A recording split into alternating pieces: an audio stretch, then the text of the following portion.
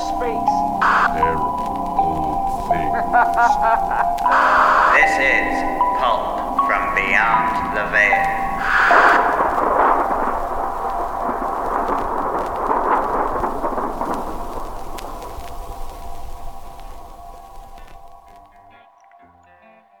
Hello, and welcome to Pulp from Beyond the Veil. My name is Cody Sullivan, and thank you for being with us. It's been over a year since last we met, and thus we hope this episode finds you well. The cloud of circumstances that have prevented the production of this program have begun to lift, clearing the path ahead for more content and episodes to come. If you are a new or recent listener, welcome. If you are a long-time listener, we applaud your patience and are excited to be with you once more. As we dust ourselves off from our extended hiatus, we look forward to bringing back some of your favorite voices from episodes past. However, for this return episode, I will be your sole voice and guide, for better or worse. I'm also excited to bring back a classic segment from some of the primordial episodes of Season 1, Alone on the Couch, where I'll be talking about the latest inclusion in the Evil Dead franchise, Evil Dead Rise. Now with that out of the way, this is Pulp. Now let's begin.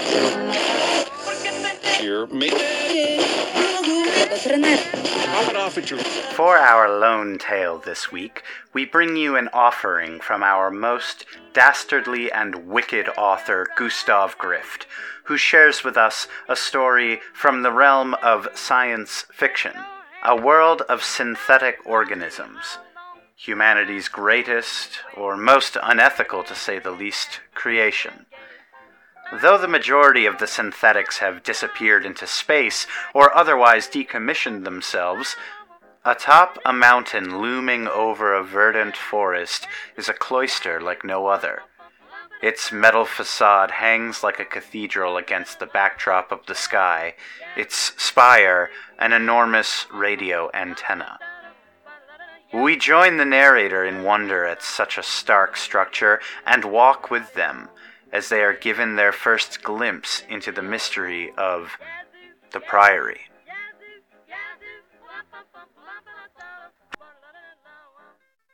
Until recently, it was an enduring mystery of the modern age why the devotees remained in the Priory long after the rest of their kind forswore human company, going to sleep forever or leaving Earth entirely. That they had developed a monastic, ritualistic way of life was, of course, a novelty, but not entirely surprising. Even the full synthetics were created by things created by humans. Indeed, the synthetics in the Priory were the only sort any living person for generations had experienced. Mostly, we just wondered what they got up to all day. The first time I was actually admitted into the place, I was all jitters. Like everyone else I knew, I had grown up looking up to the 5 bare metal walls in the shadow of the antenna atop the mountain. As children, we would watch the trails leading from the craggy peak and down into the dense, leafy forest below for any sign of the envoy returning from her mission. She would always emerge from the woods at the bottom, humming dreamily, seemingly oblivious to the crowd of screaming children who swarmed after her every descent. We would beg to hear about what was hidden behind those stolid steel ramparts, but we may as well have asked the walls themselves. If any of us had ever thought to simply go up to the Priory and investigate it, nobody said so out loud. Nobody wanted to be called chicken, but it wasn't simply done. Not even Grandmother Olna, with her tree-trunk biceps and battle-hardened face, went up there. So, we took for granted that we shouldn't either. Before my first journey as envoy, I had the opportunity for an audience with the outgoing holder of that post. I expected all to be revealed. I was disappointed. The elderly woman merely presented me with a very short list of rules. The first thing you need to know, she said, is that they're people up there. They're not machines. They're synthetic people. Do you understand? I nodded. The second thing is that they're not human, and they don't seek to be. That's an important distinction. They have needs and desires. They can be selfless or petty. But if you assume they're like you instead of working to understand them, you'll mess up. You might offend them. Keep in mind that you're going there because you want something from them. As she said this, she sipped her tea and tapped the folder of documents on the old oak table with her old oak hand. That brings me to the third and final thing you absolutely must remember. They owe you nothing. True, they seem to want what we bring them when we ask for their services, but who knows what they use it for? Best I can tell, they just hang on to it. Not that it's any of my business. If they actually get anything out of this whole arrangement, they play that pretty close to the chest. If they have chests, that is. I repeat, they owe you nothing. With that in mind, I started up the winding, tree-lined path up the mountain. The satchel at my side was light. I hadn't packed much. Snacks, a flask of water, a change of clothes, and of course, the thick folio filled with figures I was assured would mean nothing to me even if I were allowed to read it. The trail was maintained only sporadically. It was soft underfoot, with last fall's decaying foliage. Sunlight filtered through the new spring leaves overhead. Water from the mountain falls and birdsong blended together into a near-hypnotic soundscape, and I was totally lost in memories and forgotten dreams as the forested path opened to a landscape of rock, scrub grass, and blue sky. Finally, some 3/4 of the way up the mountain, and shrouded in the shadow of the massive radio antenna, I came to the cold metal walls of the Priory. As I approached, a panel that had been indiscernible from the rest of the wall lifted, giving me my first view of the steel-shrouded cloister. There was an enclosed area just inside, with steel columns covered in glowing blue circuitry.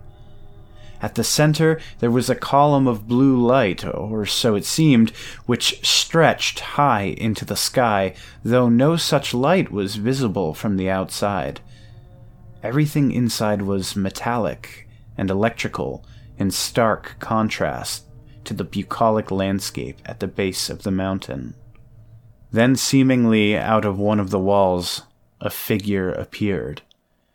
Shrouded in a silver cloak, the thing glided towards me.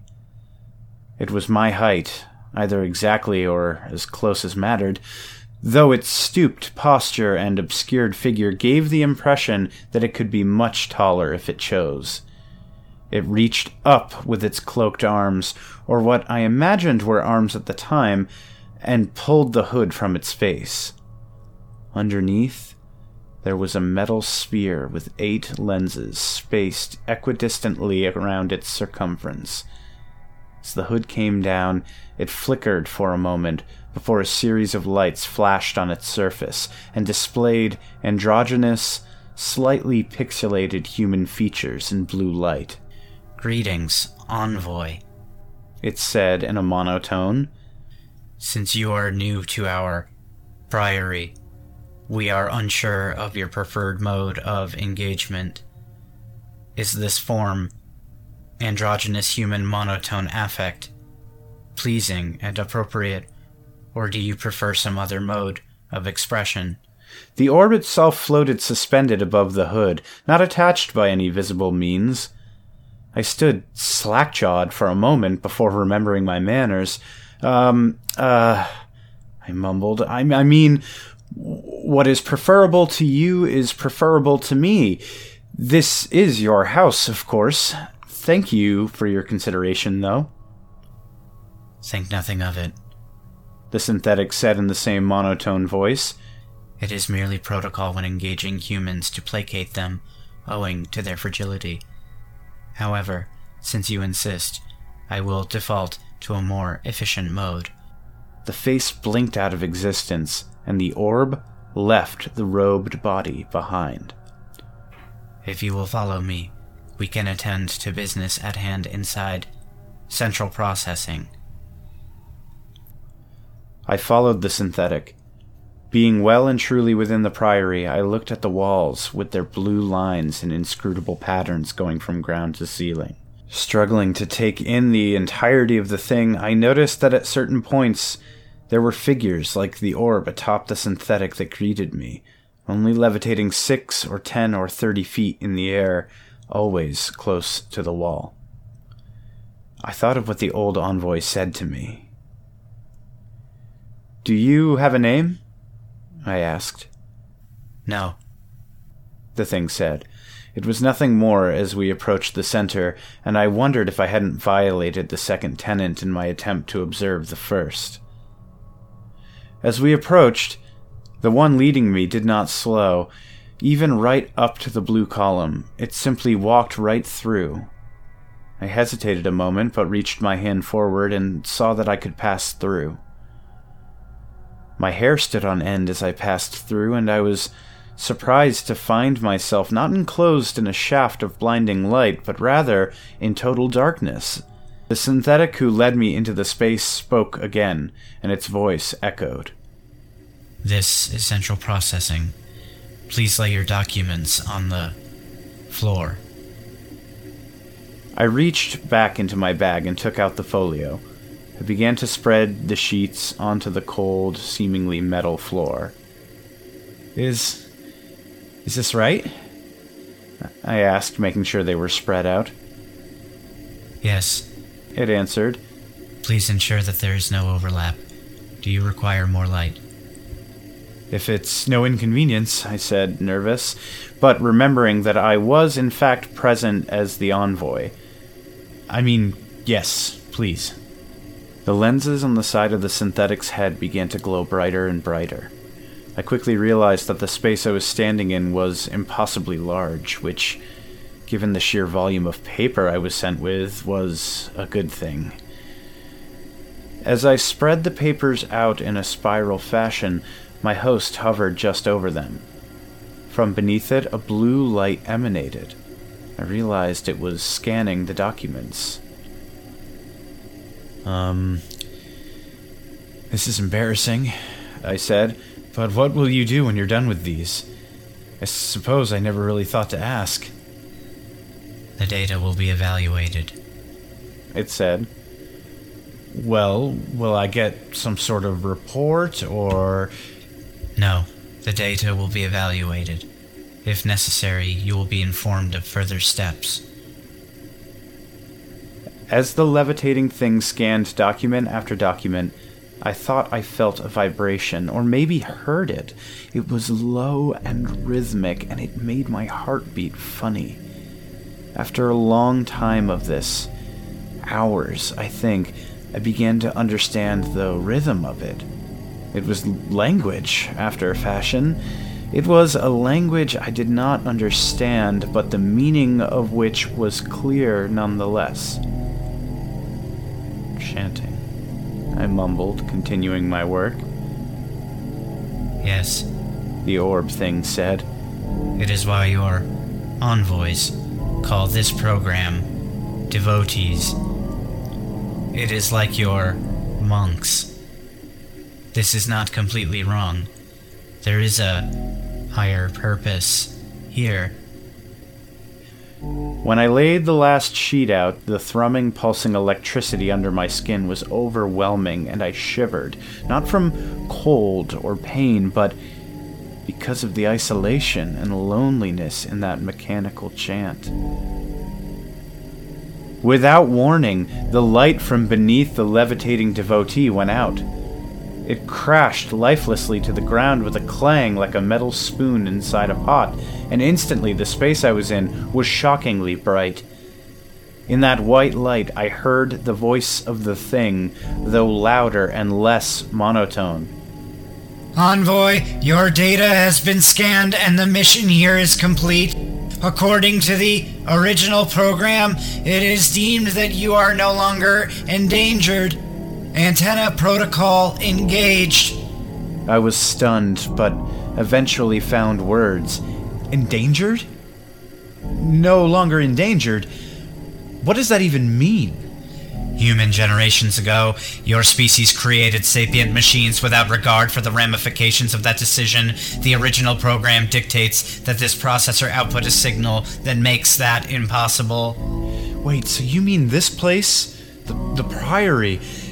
It's why we can't make people like you. Can't make synthetics anymore? Correct. I am the last remaining synthetic consciousness available to humanity. If I deem that humanity will perish without automated intervention, it is my task to make that possible. If I deem that the threat of human extinction is no longer imminent, it is my task to deactivate.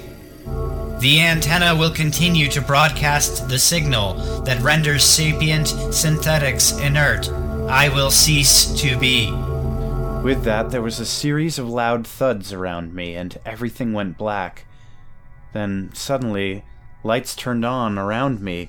Not lights, actually, but openings to the outside. And I saw that I was merely in a wide cylindrical space, with the papers spread out across the floor. I knelt to pick one up, but looked at the inert metal sphere in the middle of the room, and left the papers in place.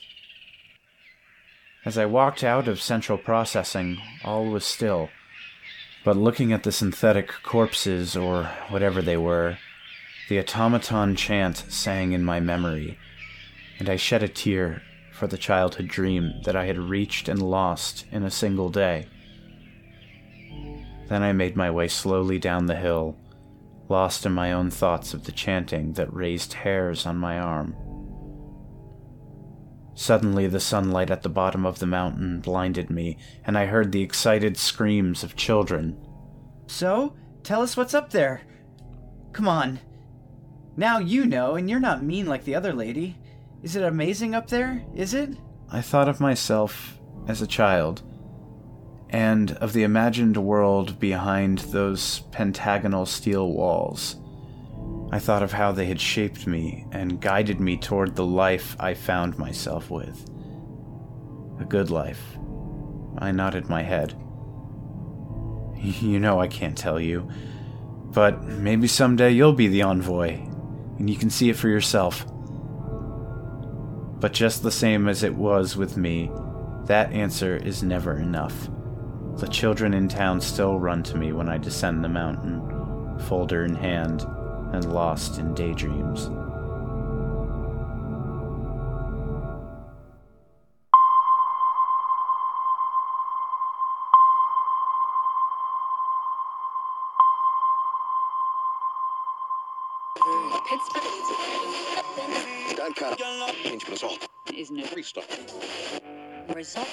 It is with great pleasure that I can share with you that our little horror program is nearing 9,000 downloads at the time of this episode's publication.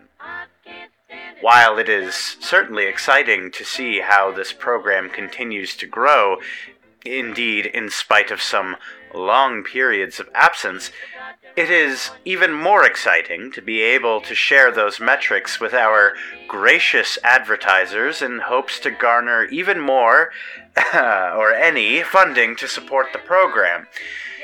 Please lend your hearts and ears to this episode's latest sponsor, a mobile game called Plunder Dark Heroes. How foolish of you, Jarl Ivar, to believe that your pathetic warriors are a match for my legion of undead skeleton monster soldiers. Your clan is all but destroyed, and I will pull the bones from your flesh in front of your weeping kinsmen. Malark! Your unnatural necromancy ends today. Your hordes will be scattered, and my clan will destroy the effigy to your lich god, and we will sanctify the lands you took from us. Draw your staff, evil wizard. This ends... I said... Draw your staff, evil wizard.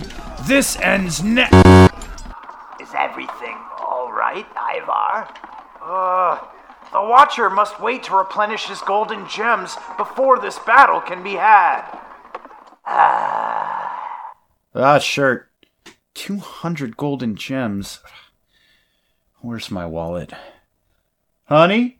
Introducing Plunder Dark Heroes, the newest mobile RPG roguelike clan building idle clicker that has taken the world by storm and emptied millions of wallets in the process.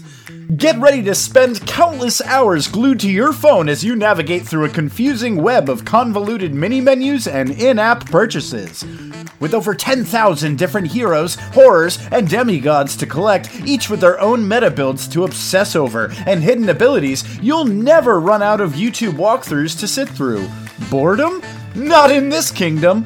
Plunder Dark Heroes features a development team hell-bent on adding new content daily and making changes to the game that you never asked for. Shit.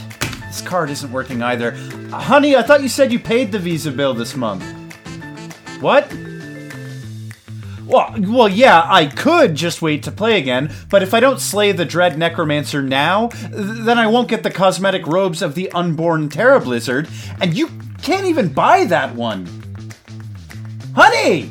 But wait, there's more! Plunder Dark Heroes features cutting-edge 2D pixel art graphics and retro sound design sure to tickle your nostalgia dopamine button all day and night. The best part is, this game is totally 100% free to play! Simply download the app from the App Store, consent to turning on your location data and agree to share cookies, upload your biometric data including your fingerprints and facial recognition, upload your social security number and name of first pet and what street you grew up on, and you'll be able to jump right into the first subchapter of the main quest line. Subchapters are free to play, some content hidden behind a paywall. Estimated wait time between golden gem replenishment as long as 48 hours. Don't get mad at me, honey. We both play the game. What? Well, yeah, I had to plunder you because your village had a lot of resources and you didn't fortify your outer defenses. And what was I supposed to do? It's not my fault you go to sleep before me. Invite your friends for bonus gems and then crush them at their most vulnerable moments, such as sleeping, working, delivering a eulogy at a funeral, or amidst an extended hospital stay. Every friend you invite represents an additional 5 golden gems to be added to your war chest. Look, I'll sign the papers, okay? I'll agree to forfeit the house after the divorce, but please, just let me borrow like $25 until next payday. Honey? Where are you going? You left your phone. You take your phone with you. You're gonna be vulnerable. You're gonna be vulnerable to plundering. Think of the plundering. Pulp from Beyond the Veil listeners can get a bonus armor set, the Pauldrons of the Deep Pockets, just by using promo code PULP after downloading. So what are you waiting for? Download Plunder Dark Heroes today and take the first steps to an addicting game with a lot of buzzworthy features. Okay. Transfer from Roth IRA to Plunder Inc. $200 and... Yeah! Oh boy! We are so back! Now it's time to make that necromancer pay. Foolish Jarl, while you stood there idly waiting, my level 70 shock skellies snuck behind your lines and have laid waste to your insignificant kingdom. Your gems are mine.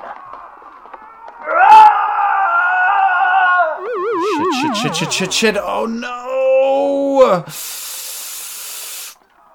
I got plundered. Plunder Dark Heroes! You're never safe when you're not playing.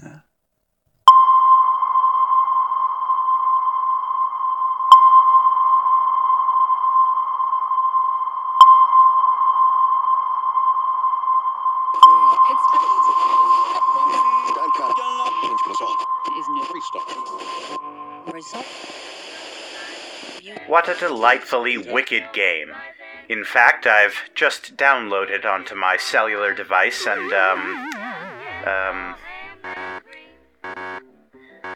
slightly distracted.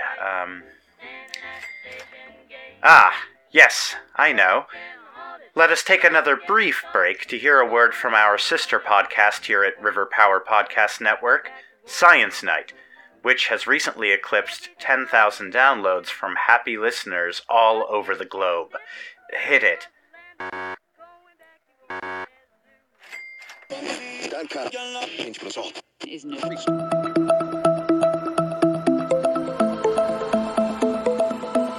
Science. What is it? Who does it? Why does it matter?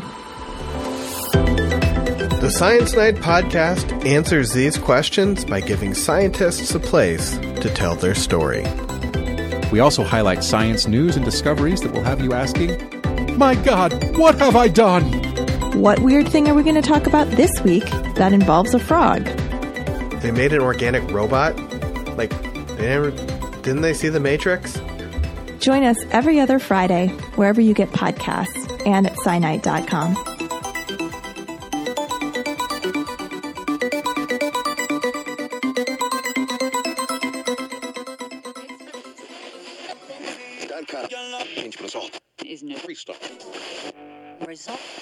When I first started this program in 2017, I had a vision of what I'd like this show to be.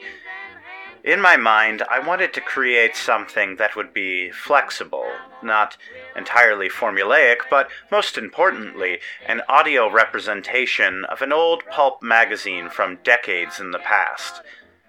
This would have to include stories, to be sure, but also interviews with interesting people, reviews of other media with certain relevant themes, and yes, plenty of advertisements. This is all to say, I'm extremely excited to return to an old segment from the early days of Season 1 called Alone on the Couch, whereby today I'll be able to drop the affectations and speak directly to you, dear listener, about one of my favorite franchises in horror, Evil Dead, and its latest offering in theaters now, Evil Dead Rise.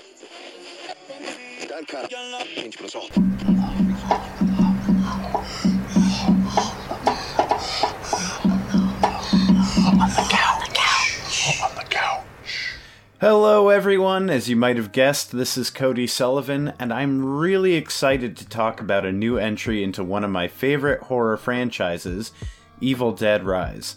My first exposure to the series was when I was really young. My grandmother was a big fan of horror movies, and even at a young age, so was I. She had a pretty decent collection of old VHS tapes, just some horror classics, but one that stands out in my memory in particular is the Evil Dead movie, the original one. I was in no way old enough to be watching that movie, but still she let me borrow it anyways, and it was one of the only movies to really freak me out as a kid.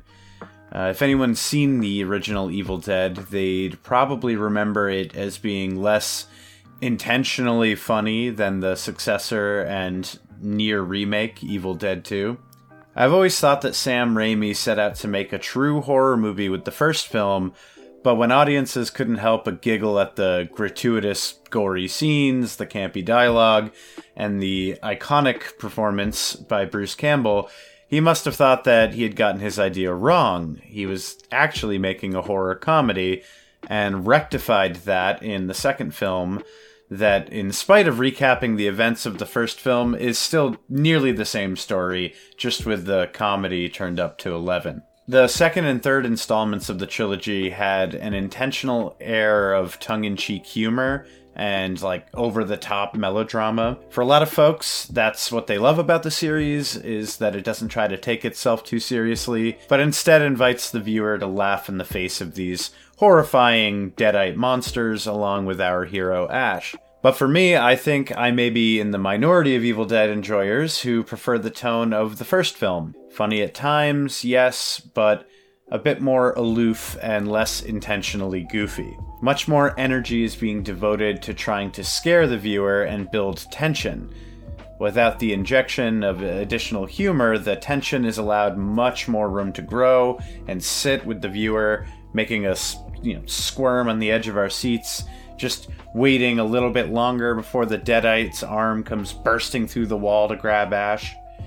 But I'm getting distracted. Let's talk a bit about the newest film in the franchise, Evil Dead Rise. And I will be mindful of not spoiling anything that isn't apparent from the trailers or general knowledge of the franchise. So shot on a reported budget of $19 million, Evil Dead Rise is the most expensive entry into the franchise yet, besting the 2013 soft reboot of Evil Dead by $2 million. The story takes a bit of a different approach to the series, whereas 3 of the previous 4 films took place in the woods, specifically in cabins in the woods.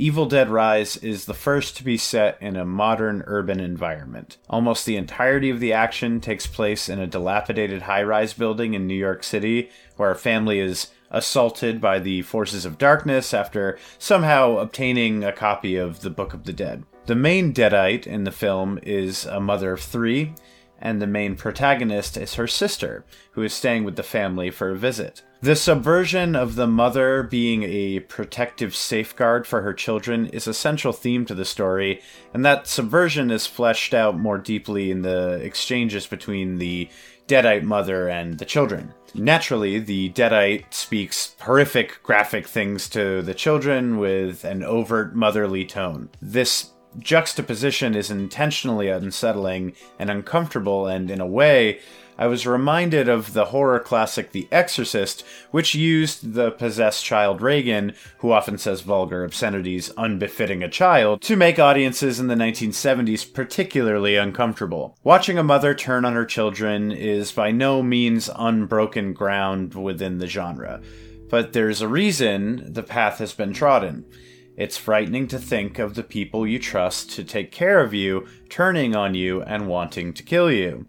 The film is directed by Irish director Lee Cronin, who had his first horror entry with Hole in the Ground in 2019. It is particularly interesting to me that the director is Irish because the majority of the cast, who are Australian and from the UK, don't quite nail the American accent at times, making them sound a bit strange and hard to place. Still, in spite of the bobbling accents at times, the performances are generally believable and at times feel genuine. Actress Alyssa Sutherland's performance was particularly noteworthy, playing a resigned yet cool single mother in the beginning before being possessed and, becoming a sadistic Deadite toying with the rest of the family. Her presence on screen is captivating, treading the line between horror and humor well. Make no mistake, this is an extremely gory film. Director Lee Cronin told the press in an interview that somewhere around 1,700 gallons of fake blood was used during shooting, and that number seems to check out. In that way, it feels very much tied to the other films in the franchise. However, similarly to 2013's Evil Dead, the humor is played down, feels a bit more natural than Army of Darkness and Evil Dead 2, and I welcome this new direction. Horror can be, and often is, funny at times, with how gratuitously violent and exaggerated the action is, but there are many moments in Evil Dead Rise where the director has chosen to allow the tension to sit just a bit longer with the audience, to extend the length of a shot of the Deadite mother's silhouette in a shadowy doorframe, and these are good choices, in my opinion. It's worth noting that the former face of the franchise, Bruce Campbell, has had his hands in the production of this film pretty heavily, sporting not only an executive producer credit, but also lending his voice to a brief cameo that eagle-eared listeners might pick up themselves. At the time of writing this, Evil Dead Rise is on pace to be a box office success, which lends even more credence to the theory that this film is just the first in a new series of Evil Dead films to come. In talking about the possibility of even more sequels after this, Bruce Campbell himself went on to say in an interview, "I think the stories will progress a little more now. We're going to try to do them like every 2 or 3 years rather than every 10 years. It's also the first time Sam is working with his brother Ivan to create an overall Bible that will give future writers and directors an idea of where this thing should go next to potentially tie in some of these stories. So, I think it's going to get a little more tied in as the years go by. But because it's all about the books, it could be a book in the past, a book in the future. It's yet to be determined. Adding some fuel to this speculation is the generally favorable reviews Evil Dead Rise has been receiving, with a Rotten Tomatoes positive review score of 84% and a respectable average rating of 7.2 out of 10. Compare that with some other horror franchises' latest offerings, and you'll find that it's not always easy to introduce quality new material to a beloved franchise. The newest Hellraiser film, Leatherface, and Halloween Ends comes to mind. But I've rambled long enough. You want to know if I recommend this movie. I would say, if you are a fan of the franchise, yes, you'll probably enjoy this movie a bit more than someone who doesn't have the context of the previous films. I enjoyed it, but it also wasn't particularly innovative or creative. I'd recommend seeing it in theaters over streaming if you can, because I think watching at home on the couch, it's probably not nearly as compelling. On a ranking scale of 5 possible Books of the Dead, I give Evil Dead Rise 2.75 Books of the Dead. It's a better than average horror movie that gets a big boost if you're already a fan of the series, but as a standalone film is nothing groundbreaking and probably forgettable. When viewed through the lens of a larger story, however, especially with more movies in the years to come, I think this movie is worth a watch. That's all I have for you this week. Thank you so much for joining me, and stay tuned for more segments like this in the episodes to come. This has been Alone on the Couch.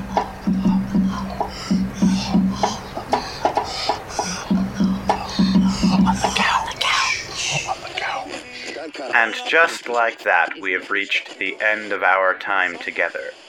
The signal is fading. We're moving just out of range of each other once more, but never fear. We'll be back again before you know it, with ever more strangeness yet to give.